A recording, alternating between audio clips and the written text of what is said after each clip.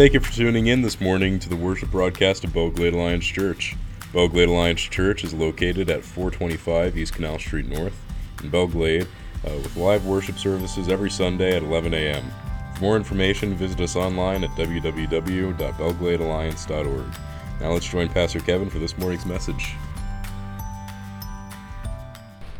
Well, again, we have been talking for now almost 2 months about our life with Jesus, and again, I cannot express to you just how important this is. In fact, you might be able to guess because I'm an expository preacher. I like picking a book and working from start to end, and so to take 2 months off from our Acts sermon series in one sense is killing me because I really can't wait to get into the next chapter and keep digging in.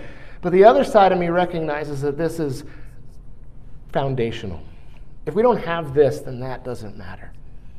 And so I hope that you're taking that to heart as well. I hope that over the last 2 months, this has helped you have some insights, helped you connect with the Lord in new ways, see things perhaps a little differently. I hope and pray that what happens here on Sunday mornings is nothing more than the beginning of your time with the Lord throughout the week. And if that has not been the case thus far, I am not without hope that that can't start to happen now in your life with Jesus.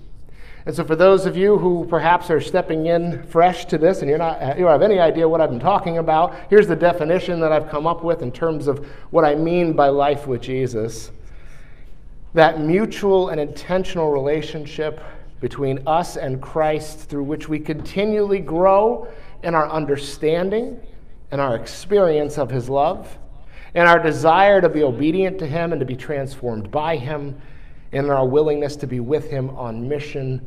And this is just this relationship that we're in, the things that are important to God, the things that He desires for us that we step into. And I think the thing that we miss the most, that we just overlook the easiest, is the fact that this is a mutual relationship and one that both sides, both parties are called to be intentional about.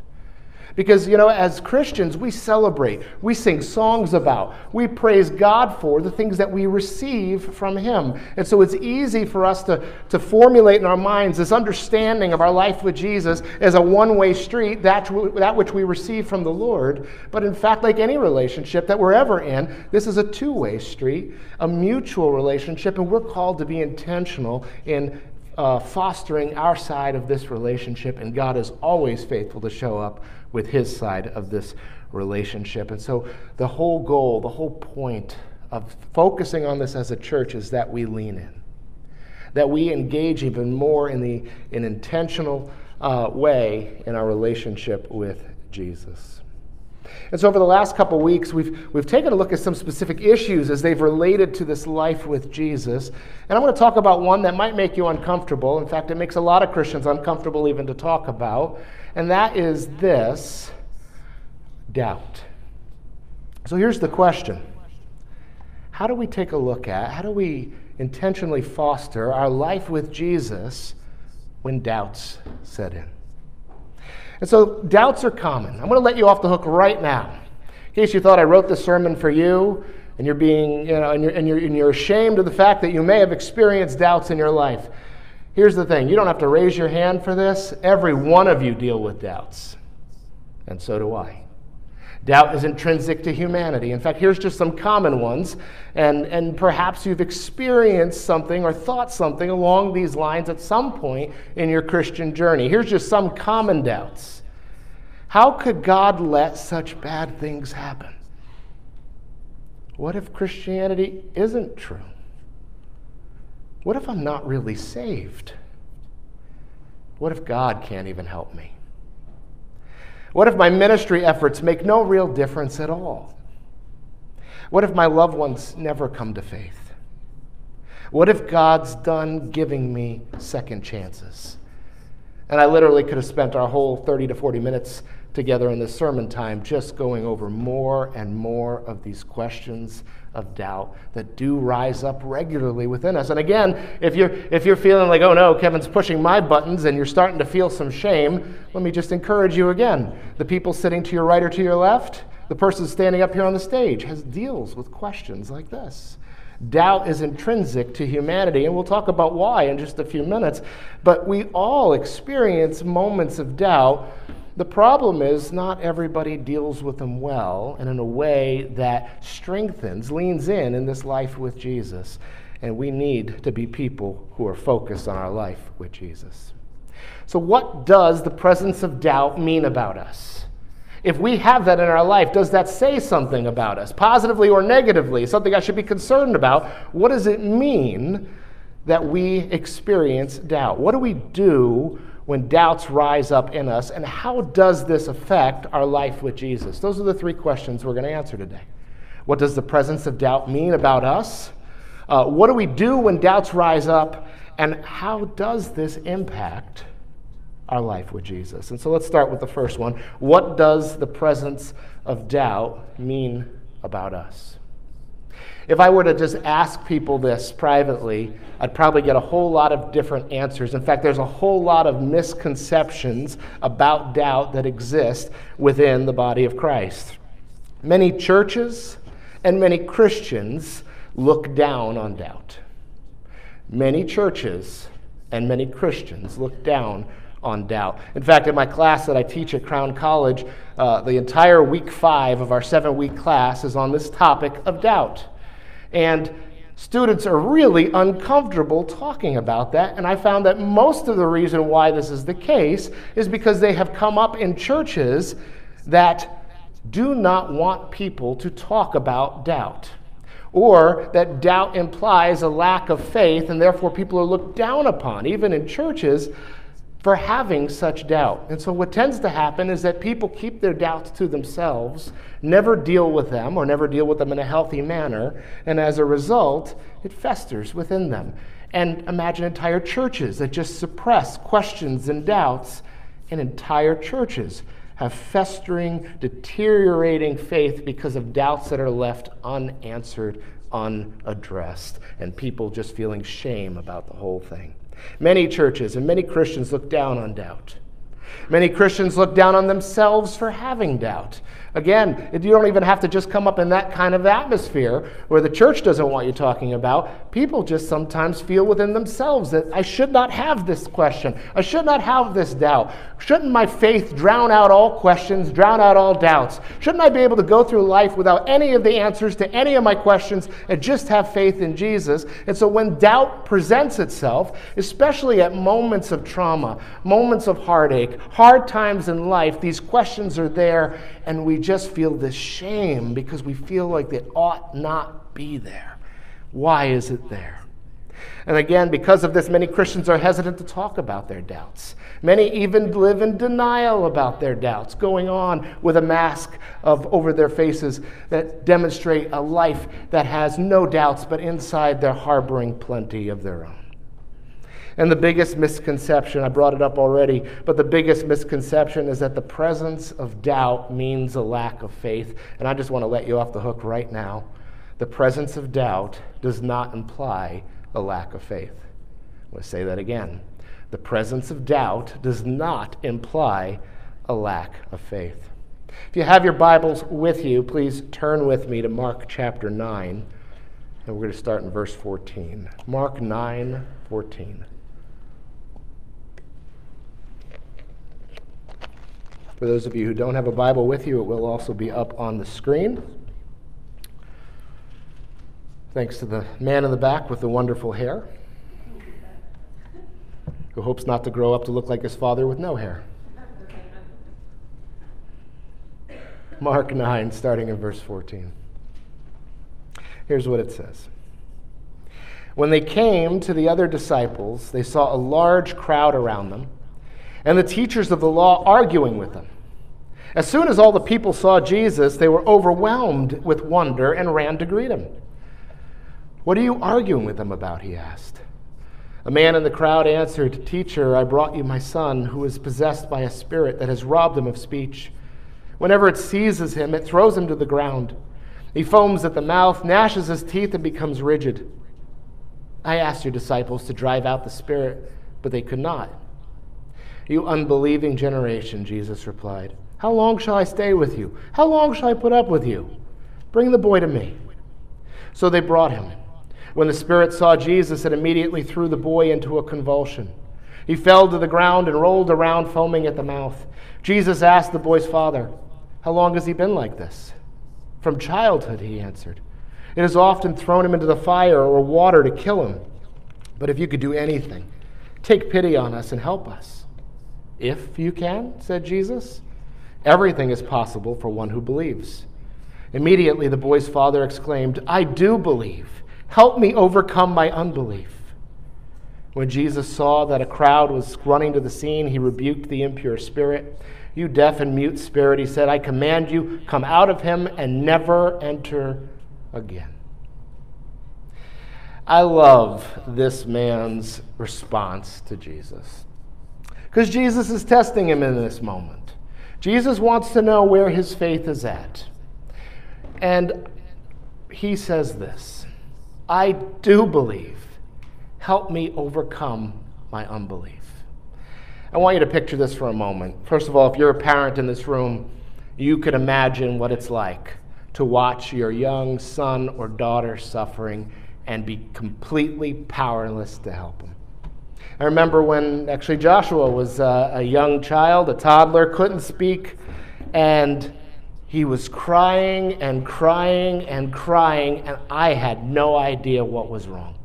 I couldn't fix the problem because I didn't know what the problem was, and my son was not old enough yet to communicate it, and I have never felt so helpless in my entire life that I am right there with my son, and I could do nothing but hold him because I don't know how to fix the problem. Now, can you imagine this father who for several years his son has been afflicted in this way? It's not just about seizures. It is an impure spirit, and it's causing him to have these seizures in places that is going to end up getting this kid killed. And this father has not sat idly by and just let it happen. This father is doing everything he can to find a solution. He's been to priests. They can't do anything. He's been to healers. They can't do anything. And here, even as he approaches looking for Jesus, he's with Jesus' disciples, and around them are all these religious leaders who clearly could do nothing. And he even comes to Jesus' disciples, and they're trying to cast out the spirit, and they couldn't do it. And then here comes Jesus, the person that he had come to seek out. And he's hoping. Why would he even come to Jesus? Except he's desperate. And he hears that this man casts out spirits. This man heals people. And he's hopeful that Jesus could heal his son. But he's been disappointed over and over and over. The people you're supposed to go to, the people who should be able to help, have been unable. And so as he brings his son to Jesus, yes, he believes. But there's also the presence of doubt. Because the other people he believed could help have let him down over and over and over. And I could identify with this man. How often do we do believe, but things don't always, prayers don't always get answered the way that we want them to or we think they should. They don't happen always in our timing. People have let us down. God makes no such promise to answer every prayer.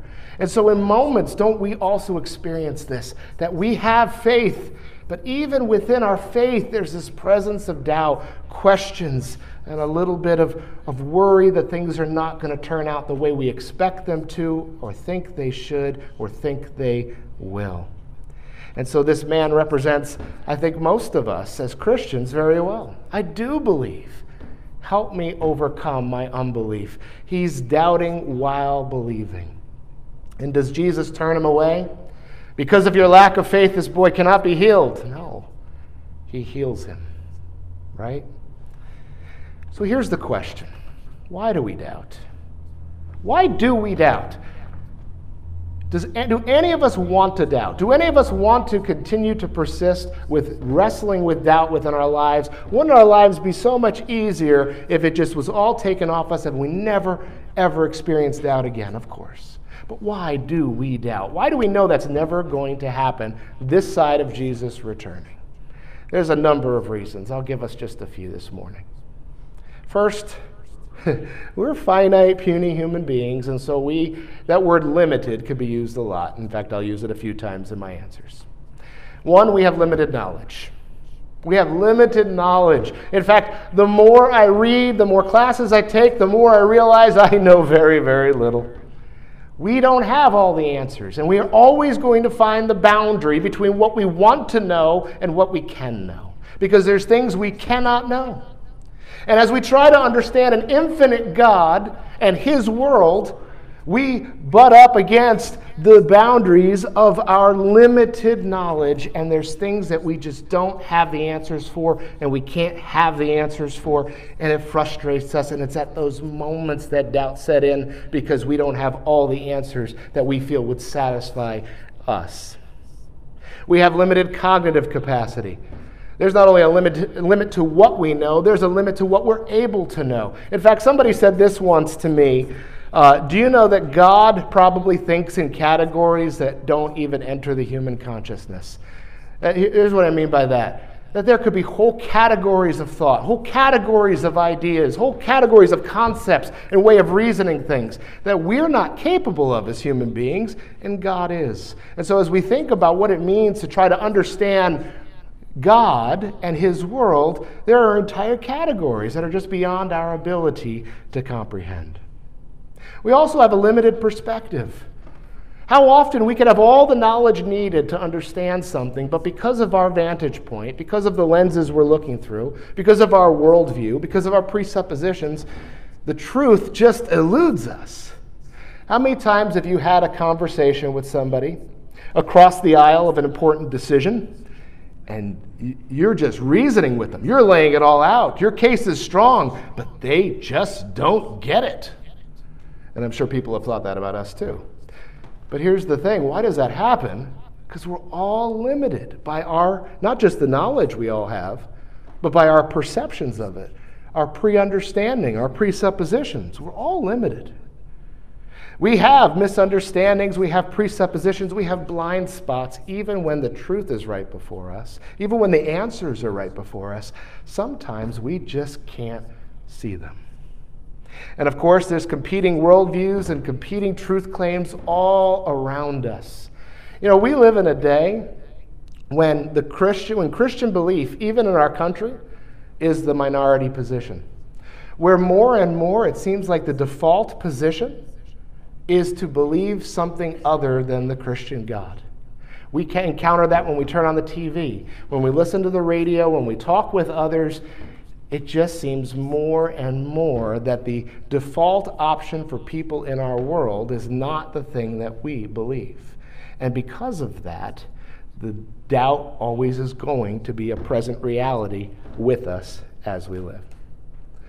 But here's the thing. That sounds all discouraging. You came in here to be encouraged this morning, and you're walking out like, wow, that stinks. That's that reality we can't change. But here's the thing. I'll give you some good news. We're in good company. Boy, are we in good company. Because here are some people from this book, and several of these are well-respected people who also have dealt with doubt. Janet brought it up this morning. Even Adam and Eve doubted. Put it over there, but you're over there, Janet. Adam and Eve doubted, right? It wasn't just about choosing their way over God's way, but why was the serpent's temptation so effective? Did God really say, "You won't surely die"?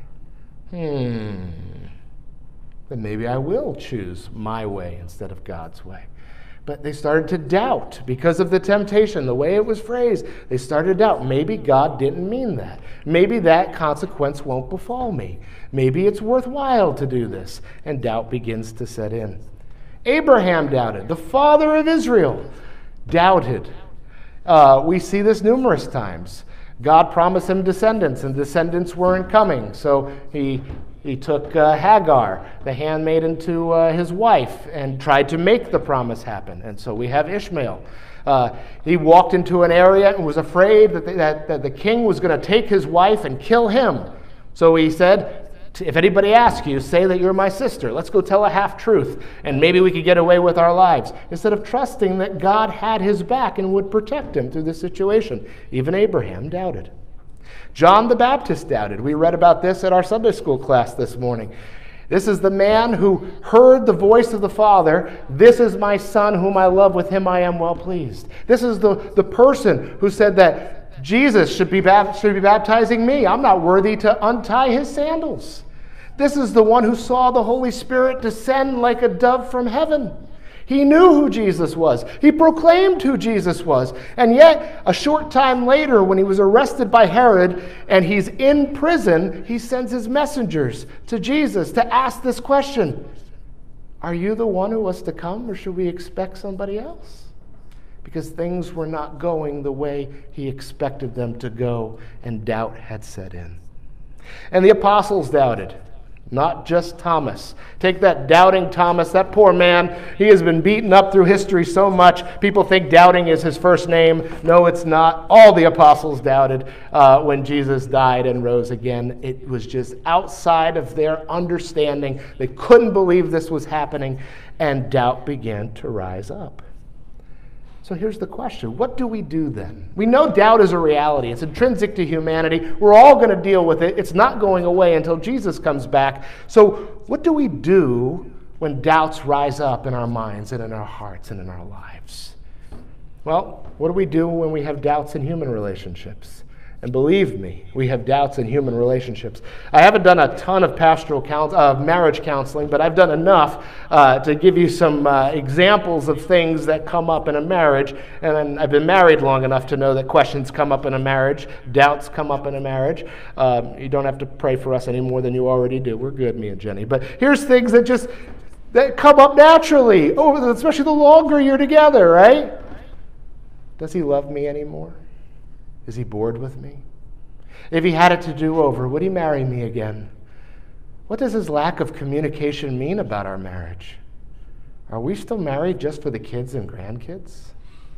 Okay, I know there's going to be a lot of really interesting conversations among the married couples over lunch. I'm available this week for marriage counseling. No, but it doesn't matter what relationship you're in. Friendships, dating, marriages, relationships with you and your kids. Every relationship has doubts. Do my kids respect me? Do they love me? Are they going to be okay on their own? Are they listening to me? Have I been a good parent? I mean, we have these kinds of doubts in every relationship, and it's no different in our relationship with God. So what do you do when doubts rise up in a human relationship? What would you do in that situation? Would you pull away or lean in? Well, forget what would you do. What should you do? Don't pull away. You lean in those moments, right? You ask the questions. You have the uncomfortable conversations, right? You work to resolve the doubts with the other person. Ask questions, seek answers. And it's the same way as we think about our life with Jesus, our relationship with God. We have the same choice before us. Do you lean in those moments, or do you use those doubts as an opportunity to push God away? What should we do? We should lean in, not pull away in those times. And here's the thing. When we think about doubts, the bad thing is not having doubts. Again, we all have doubts. The thing is, what do you do with those doubts? How do you respond when you have doubts? And so I want to put this in terms of types of doubts. And I didn't create this. This was from my professor, Gary Habermas, but I think he captures this well by categorizing doubt into 3 different categories: intellectual doubt, emotional doubt, and volitional doubt. And I want to talk to you about these for just a moment. Intellectual doubt. Those are those unanswered questions. Those are those moments when you don't know why something happened.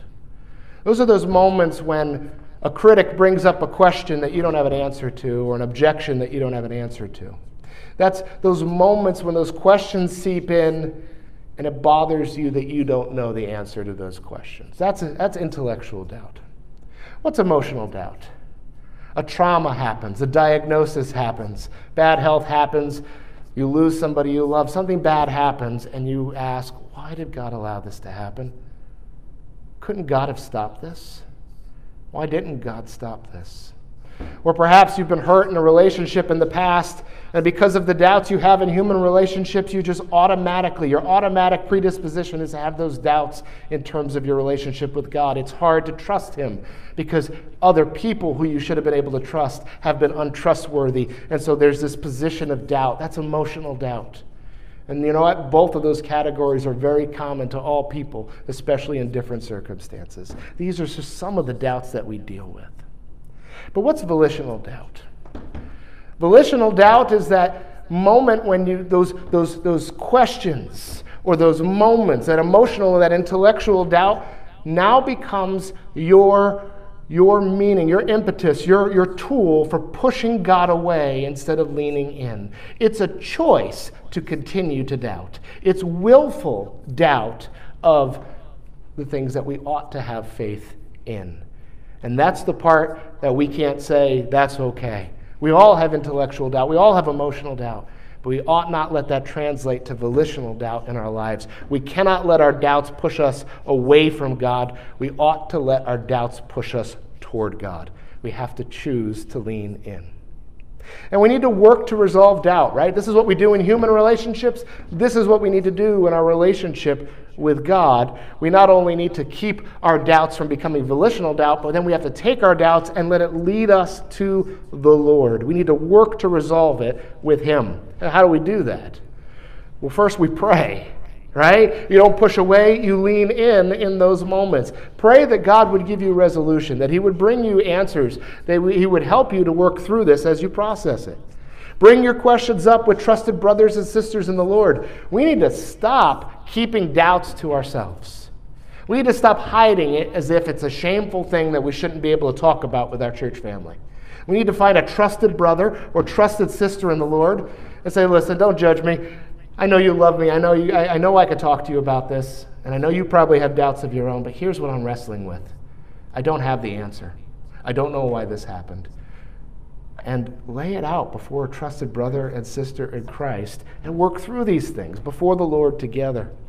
Seek the answers together before the Lord. There are more answers to questions we have than you know. How about intellectual and emotional doubt versus volitional doubt in the Bible? Those are good categories that my professor came up with, but do we see that in the Bible?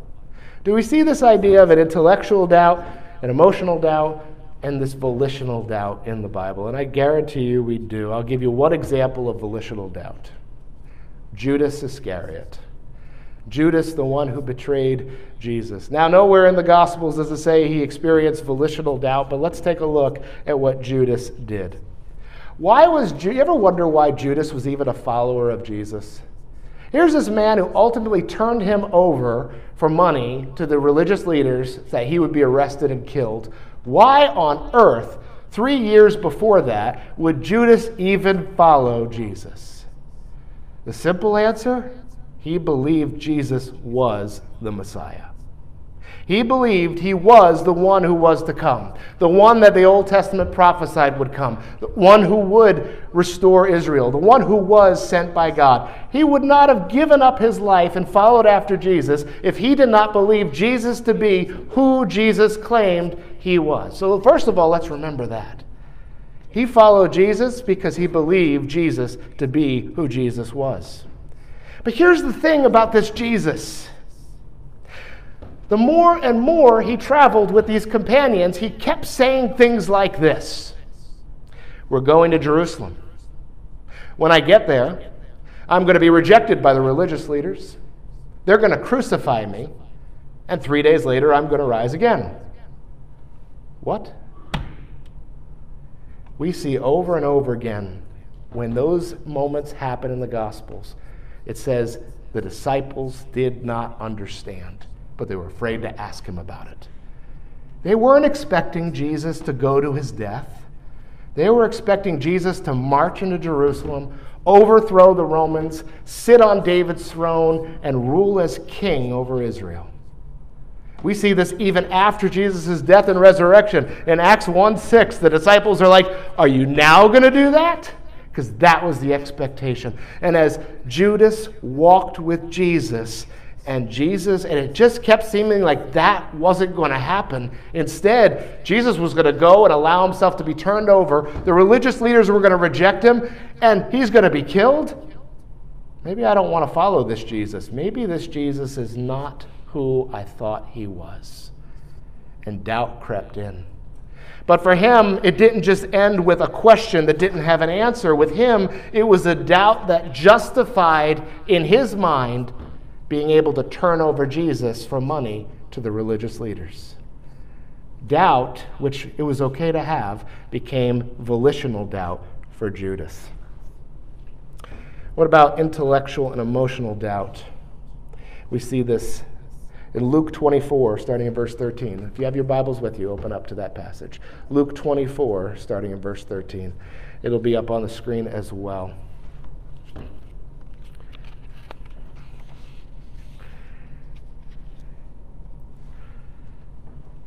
Here's what it says in Luke 24, starting in verse 13. Now that same day, two of them... Oh, sorry, let me set this up for you. Jesus has died. And now there's rumors going around that people have seen him alive. But here's the aftermath of disciples who have watched their Lord die. Now that same day, two of them were going to a village called Emmaus, about 7 miles from Jerusalem. They were talking with each other about everything that had happened. As they talked and discussed these things with each other, Jesus himself came up and walked along with them, but they were kept from recognizing him. He asked them, "What are you discussing together as you walk along?" They stood still, their faces downcast. One of them, named Cleopas, asked him, "Are you the only one visiting Jerusalem who doesn't know the things that have happened there in these days?" "What things?" "About Jesus of Nazareth," they replied. "He was a prophet, powerful in word and deed before God and all the people. The chief priests and our rulers handed him over to be sentenced to death, and they crucified him. But we had hoped that he was the one who was going to redeem Israel. And what is more, it's the third day since all this took place. In addition, some of our women amazed us. They went to the tomb early this morning but didn't find his body. They came and told us that they'd seen a vision of angels who said he was alive. Then some of our companions went to the tomb and found it just as the women had said, but they didn't see Jesus." He said to them, "How foolish you are, and how slow to believe all that the prophets have spoken. Did not the Messiah have to suffer these things and then enter his glory?" And beginning with Moses and all the prophets, he explained to them what was said in all the scriptures concerning himself. As they approached the village to which they were going, Jesus continued on as if they were going further. But they urged him strongly, "Stay with us, for it's nearly evening. The day is almost over." So he went in to stay with them. When he was at the table with them, he took bread, gave thanks, broke it, and began to give it to them. Then their eyes were opened, and they recognized him, and he disappeared from their sight. They asked each other, "Were not our hearts burning within us while he talked with us on the road and opened the scriptures to us?" They got up and returned at once to Jerusalem. There they found the 11 and those with them assembled together and saying, "It's true! The Lord has risen, and he appeared to Simon." Then the two told what had happened on the way and how Jesus was recognized by them when he broke the bread. All right, what's happening here? First of all, it's clear that Jesus' followers understood he was the Messiah. But what did they say to Jesus as he walked along the road? They're downcast. They're sad. Do you not know the things that have happened? Jesus of Nazareth, a prophet. And not the Messiah now, a prophet. Why did Jesus get a downgrade in their mind? Because they believed him to be the Messiah, but when he died, I guess he wasn't. But he was a powerful prophet. They did not imagine a world where the Messiah died. They had doubts. But instead of using it as volitional doubt, they were open when Jesus opened up the scriptures to explain this has happened and then revealed to them that it is him who's with them.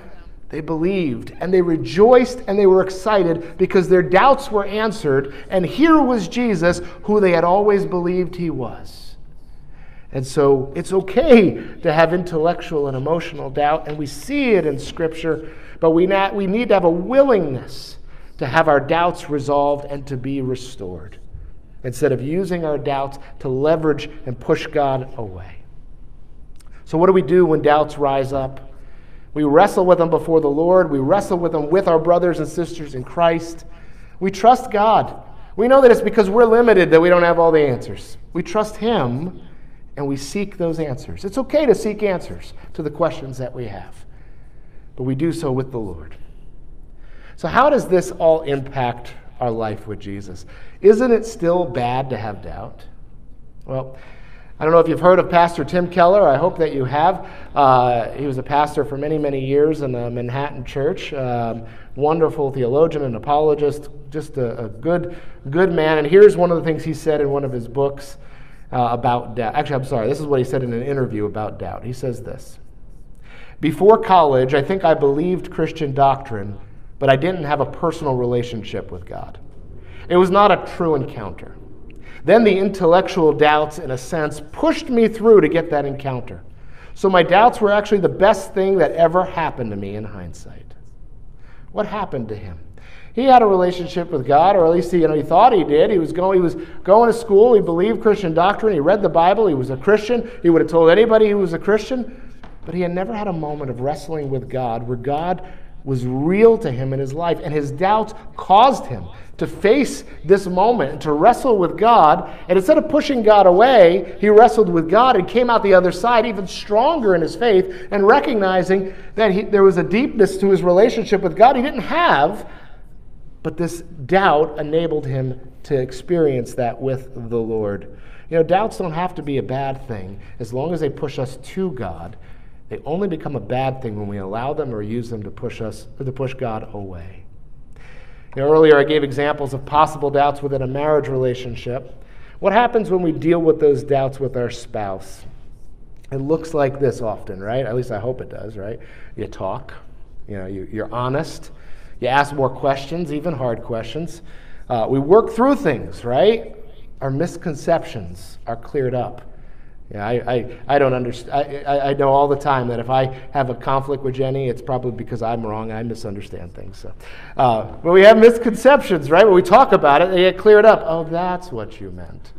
I guess I shouldn't have gotten offended and stormed out. I misunderstood you. We ask these questions. We have our misconceptions cleared up. We walk away feeling closer as a result of that process, right? Which only would have arisen because of our doubts. If we didn't have that moment of doubt, it wouldn't have drawn us together to talk and ask and wrestle and work through it, and then you come out the other side even stronger for having wrestled with that with your spouse.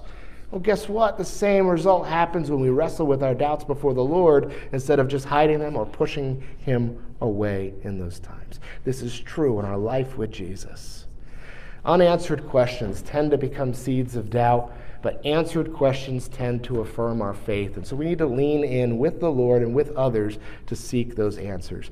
When unanswered questions arise and doubt begins to sneak in, the remedy is seeking the answers together with others before the Lord Jesus. Maybe we've heard a skeptic make what seems like a really compelling argument, and we have absolutely no idea what to do or how to respond.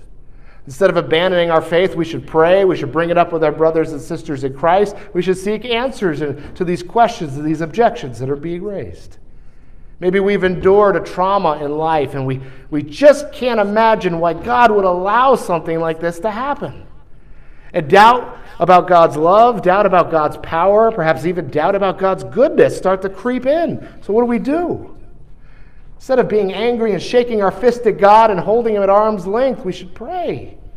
We should bring it up with our brothers and sisters in Christ. We should spend time in the Scriptures to remind ourselves of God's perfect love, of God's perfect power, of God's perfect goodness, and remind us that bad things are going to happen in a broken world. That's just the nature of it, right? But that God is always present, always available to provide comfort and strength. He's our rock in those times. And when we push Him away, instead of lean in, our doubts have just hurt us even more, instead of driving us to the only one who could give us hope. And we remember as we read the Scriptures that there's a day that's coming where no more traumas, no more bad news, no more bad diagnoses, no more lost loved ones will ever take place again. In this process, this journey, this wrestling, God is present with us. And coming out on the other side, our life with Jesus will be deeper, it'll be more mature, and we'll possess more testimonies of his goodness and his grace. So friends, if you experience doubts of various kinds, let me just tell you, that's okay. That's not the problem. What you do with your doubt is what's most important. And so lean into Jesus, lean on your brothers and sisters in those times.